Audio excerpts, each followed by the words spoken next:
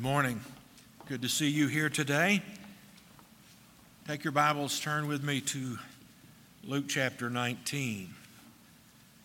You see some new faces around you this morning. It's some of our congregation that has joined us from the balcony on the main floor.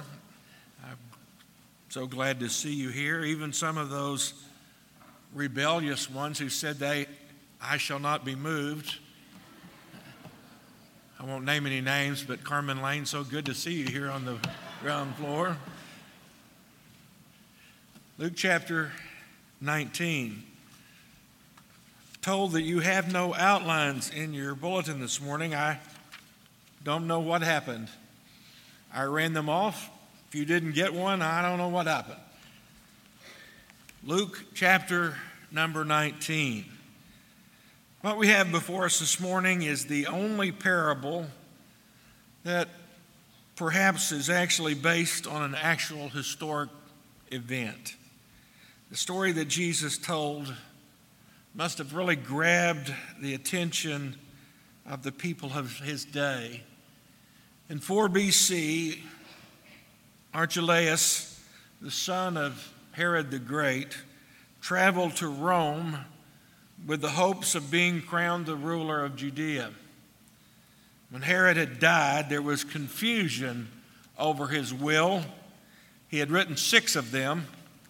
2 of his sons, Antipas and Archelaus, both claimed the throne. Archelaus traveled to Rome with the hope that Caesar would confirm him as the ruler. The Jews, however, were outraged with the prospect of Archelaus being the king because he was as cruel and brutal as his father had been. Therefore, they sent a delegation of 50 leading citizens to Rome to oppose Archelaus being appointed as the ruler. The result was that Archelaus did not become the king of the entire region, but was appointed ruler of Judea. In fact, his palace was in Jericho. Galilee was given to his brother Antipas, and Jordan was given to his other brother Philip. Verse 11 begins with, "Now as they heard these things." Perhaps Jesus has been discussing with his disciples as they traveled about the things that had happened at the home of Zacchaeus. They had heard Jesus say to Zacchaeus, "Today salvation has come to this house." They had also heard Jesus say, "The Son of Man has come to seek and to save that which was lost." We're told in the remainder of verse 11 exactly why Jesus tells this parable. He says he spoke another parable because he was near Jerusalem and because they thought the kingdom of God would appear immediately. So as Jesus is drawing near to Jerusalem, the expectation is rising as now is the time of Passover, and perhaps he will establish his kingdom immediately. They did not realize that he would suffer and die, be raised again and ascend into heaven, and that many years would go by before he would return in glory and power to establish his kingdom. So he tells them the parable now to correct the mistaken idea of the immediate appearance of the kingdom of God. Also, clearly, Jesus wanted them to know what they are to do while they wait until he returns. I want you to notice with me 3 important facts this morning. First, the Master has given us a task. Jesus begins his parable in verse 12. A certain nobleman went into a far country to receive for himself a kingdom and to return. And so he called 10 of his servants and delivered to them 10 minas and said to them, "Do business till I come." He gave them 10 minas, the equivalent of 100 days' wages, or a little over 3 months' wages. And they told him, according to this verse, do business. I like the way the old King James phrase it, occupy until I come. The word that is translated here is the word that we get our word pragmatic from. To be pragmatic means the ideas have value only in terms of their practical consequences, and that the results are the sole test of the validity or the truth of one's beliefs. There is some confusion between this parable and the parable found in Matthew chapter 25 called the parable of the talents. The parable of the talents in Matthew chapter 25 teaches us that we are all given different spiritual gifts and abilities. But in this parable, what is given to each servant is equal, 1 mina. The comparison of the two parables helps us to understand, although we have different gifts and abilities, there are some things that have been given equally to us by God. So what are those things that God gives to us equally? First, there is time. Now, we're not talking about the length of life. We know that varies. Some live well into their 90s and beyond, and others die relatively young. But each of us is given the same amount of time in each day. We're given 24 hours a day. It is what we do with it that matters. There is time. There is also truth. Every Christian has been, according to the Scripture, been entrusted with the gospel. We are given truth. We are also given opportunities. We all have the same task, that is to live for Christ. We must invest that which has been given to us in our lives. So the Master has given us a task. Secondly, the Master will hold us accountable. After some time, we're told the nobleman did return, but now he is king. In the parable, when the king returned, he required a personal accounting from each of his servants. We're living today in the period between verse 13 and verse 15, between the already and the not yet, when our Master is absent, but who is going to return as he has promised. Verse 15 says, "And so it was that when he returned, having received his kingdom, he then commanded these servants to whom he had given the money to be called to him, that he might know how much each man had gained by trading." In the same way, we are going to give an account to the king one day on how well we manage the resources that we have been given. The Bible records two great judgments that shall occur in the future. There's first of all the great white throne judgment that is revealed in Revelation chapter 20.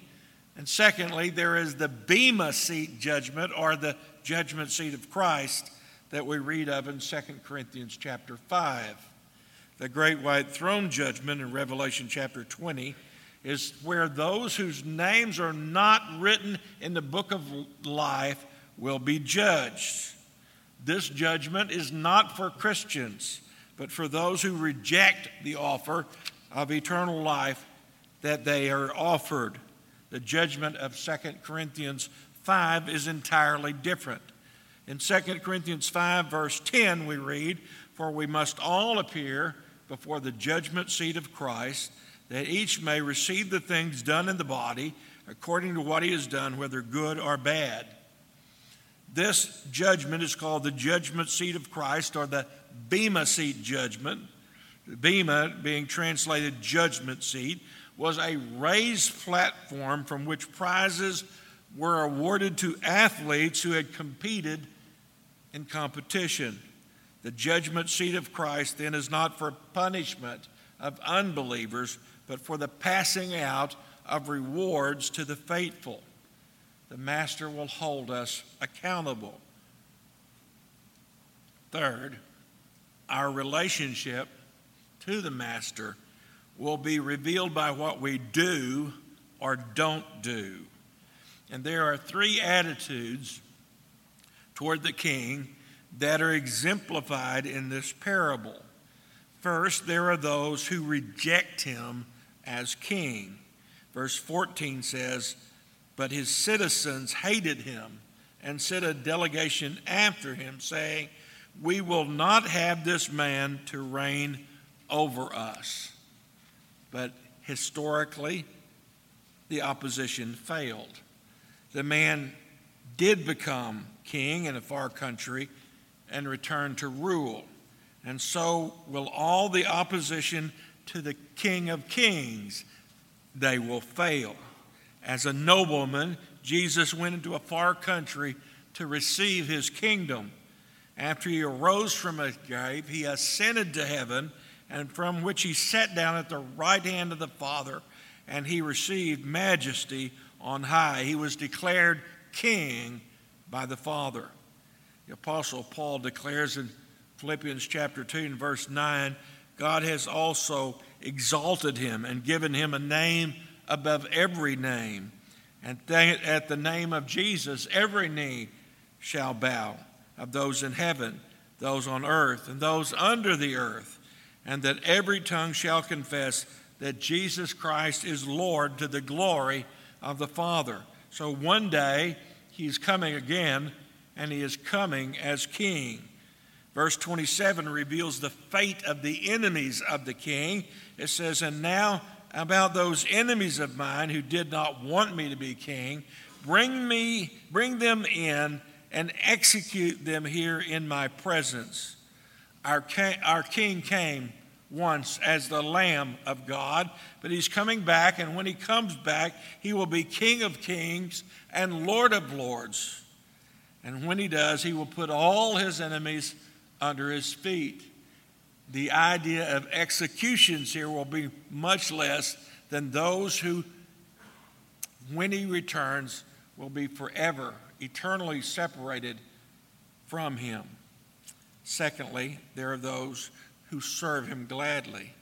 Verse 16 tells us that when he came, the first saying, "Master, your mina has earned 7 minas." This faithful servant increased that which was given to him 10 times, which is 1,000% increase. The master responds in verse 17, "Well done, good servant. Because you were faithful in very little, have authority over these 10 cities. Well done." I would imagine the modern equivalent would be to say, "Good job." Notice the reward for faithful service was an opportunity for even greater service. And the most meaningful thing you'll ever hear in your entire existence will be if you are able to hear, "Well done, my good and faithful servant." The second servant's report is found in verse 18. And the second saying, "Master, your mina has earned 5 minas. Likewise," he said to him, "you also will have 5 cities." The second servant gave his report. The servant had shown an increase of 500%. Each of the faithful servants received a position of authority directly proportionate to their faithfulness. And third, there are those who refuse to use what they have been given. The third servant has a completely different story as revealed in verse 20. Then another came saying, "Master, here is your mina, which I have kept and put away in a handkerchief.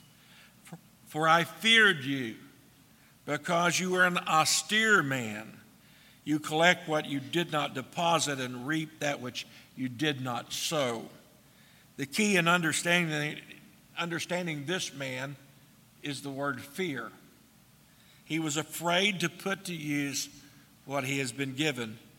Many people do the same thing with that which have been given to them from the Lord. Rather than putting the gospel to good use, they're afraid to talk about their faith. They're afraid to give God more of their money than they think they can spare.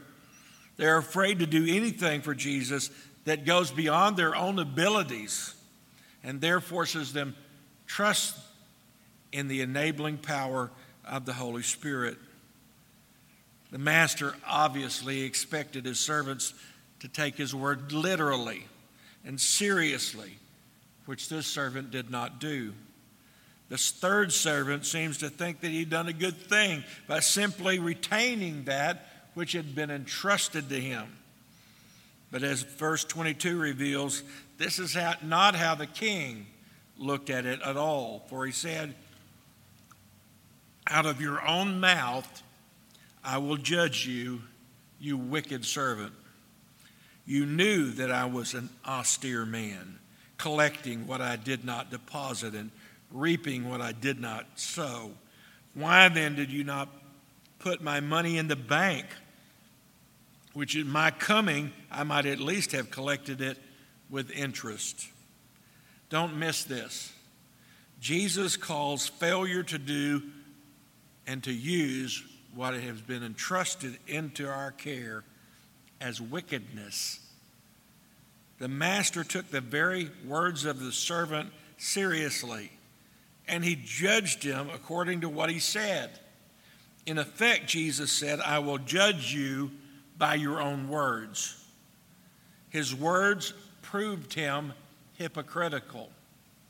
His excuses make no sense. The man told the master that he feared him because he was a hard man. But the master refused to accept this explanation, for if a slave really feared the master, he would have made an effort to produce a profit for his master, which he did not do. He did not even go so far as to put the money in the bank at interest, so as to get some return for his master.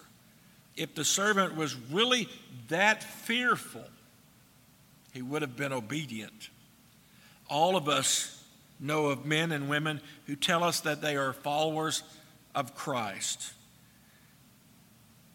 We know that they, like each of us, have been given an equal opportunity to make an investment in the kingdom of God.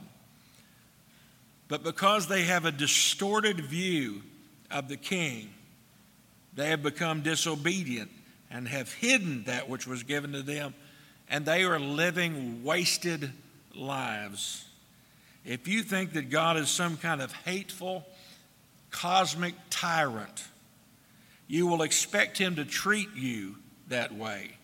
Nothing twists and deforms the soul more than a low and unworthy concept of God. In fact, Herman Locker says, our churches are full of those guilty of this sin.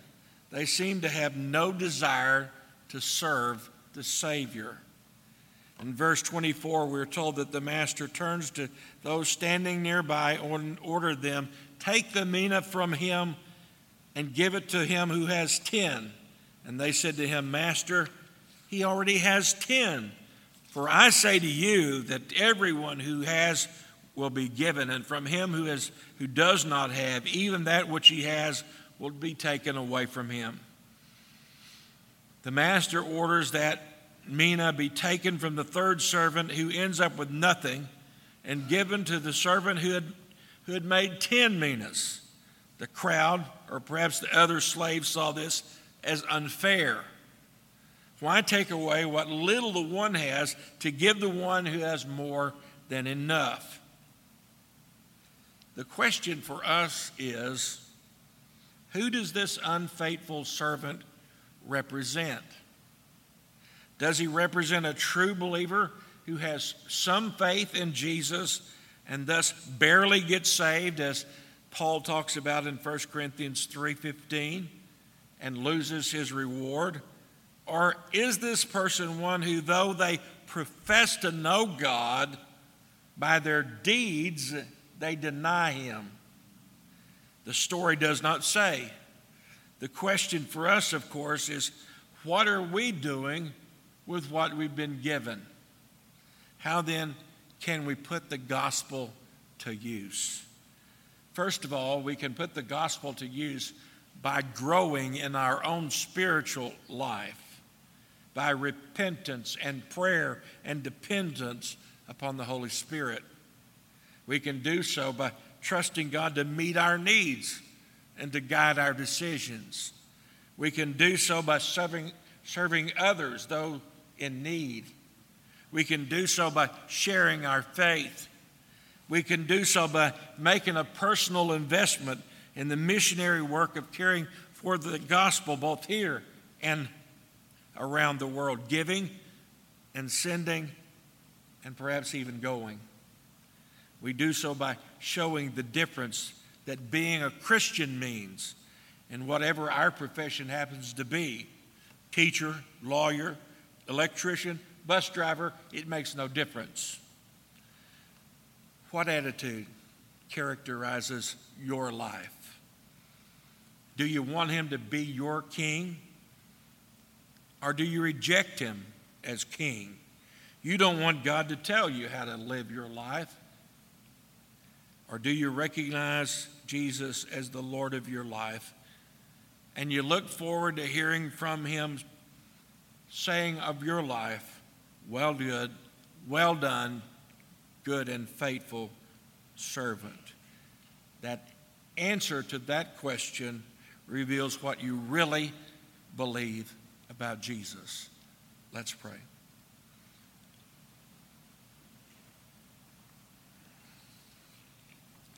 Father, we realize that you judge us not just by the words of our mouth, but by the deeds of our life.